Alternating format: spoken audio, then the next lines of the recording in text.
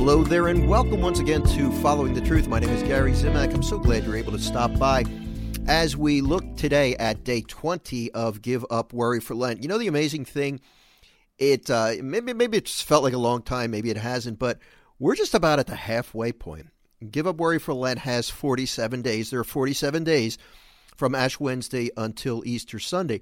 So you're doing really good. If you're still with me, we're at the halfway point. Keep on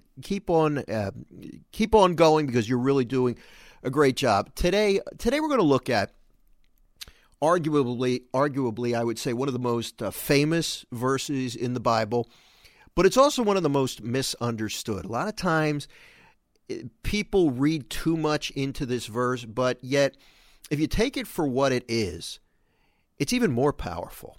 And let me explain.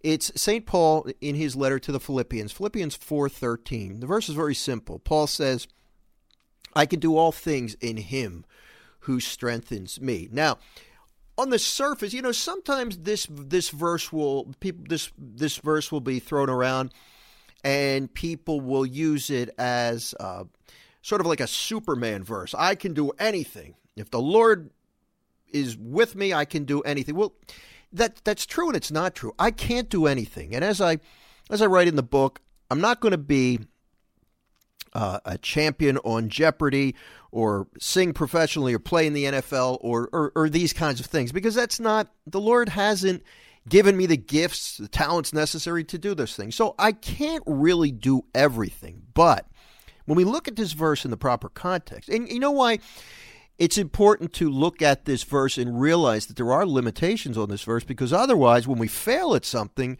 we'll look back at this and say, wait a minute, I thought I could do anything. What this verse implies is that we can do anything that the Lord calls us to do. And here's why that's more important. Because if he allows you to enter into some sort of difficulty, such as an illness, such as a financial situation, a shortage of money, if he's allowing it to happen, he is saying that, yes, this is my will for you. Now remember, sickness is not directly willed by God. It's a consequence of original sin, but he uses it and he allows it to happen because God is all powerful. He can stop things from happening. If somebody insults you, God did not will that person to say something nasty to you, but he allowed it to happen. He could have caused that person to drop dead and or taken him out of the picture. But he allowed it to happen. If he allows something to happen in your life that's unpleasant, you can handle it with his help. Otherwise, he would not have allowed it to happen.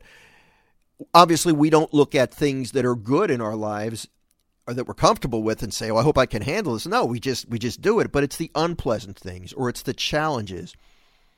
I can't do this. I'm not a good parent. I'm struggling with my kids.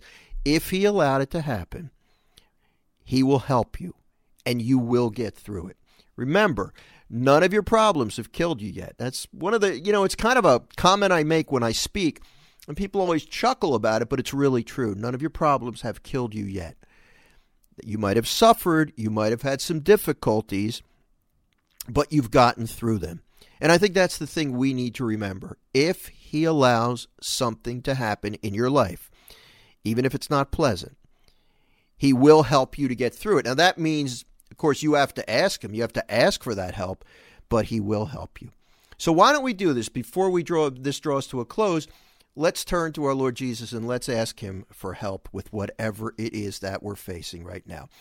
In the name of the Father, and of the Son, and of the Holy Spirit, amen. Lord Jesus Christ, we turn to you today. We ask for help. You have me in this situation, Lord.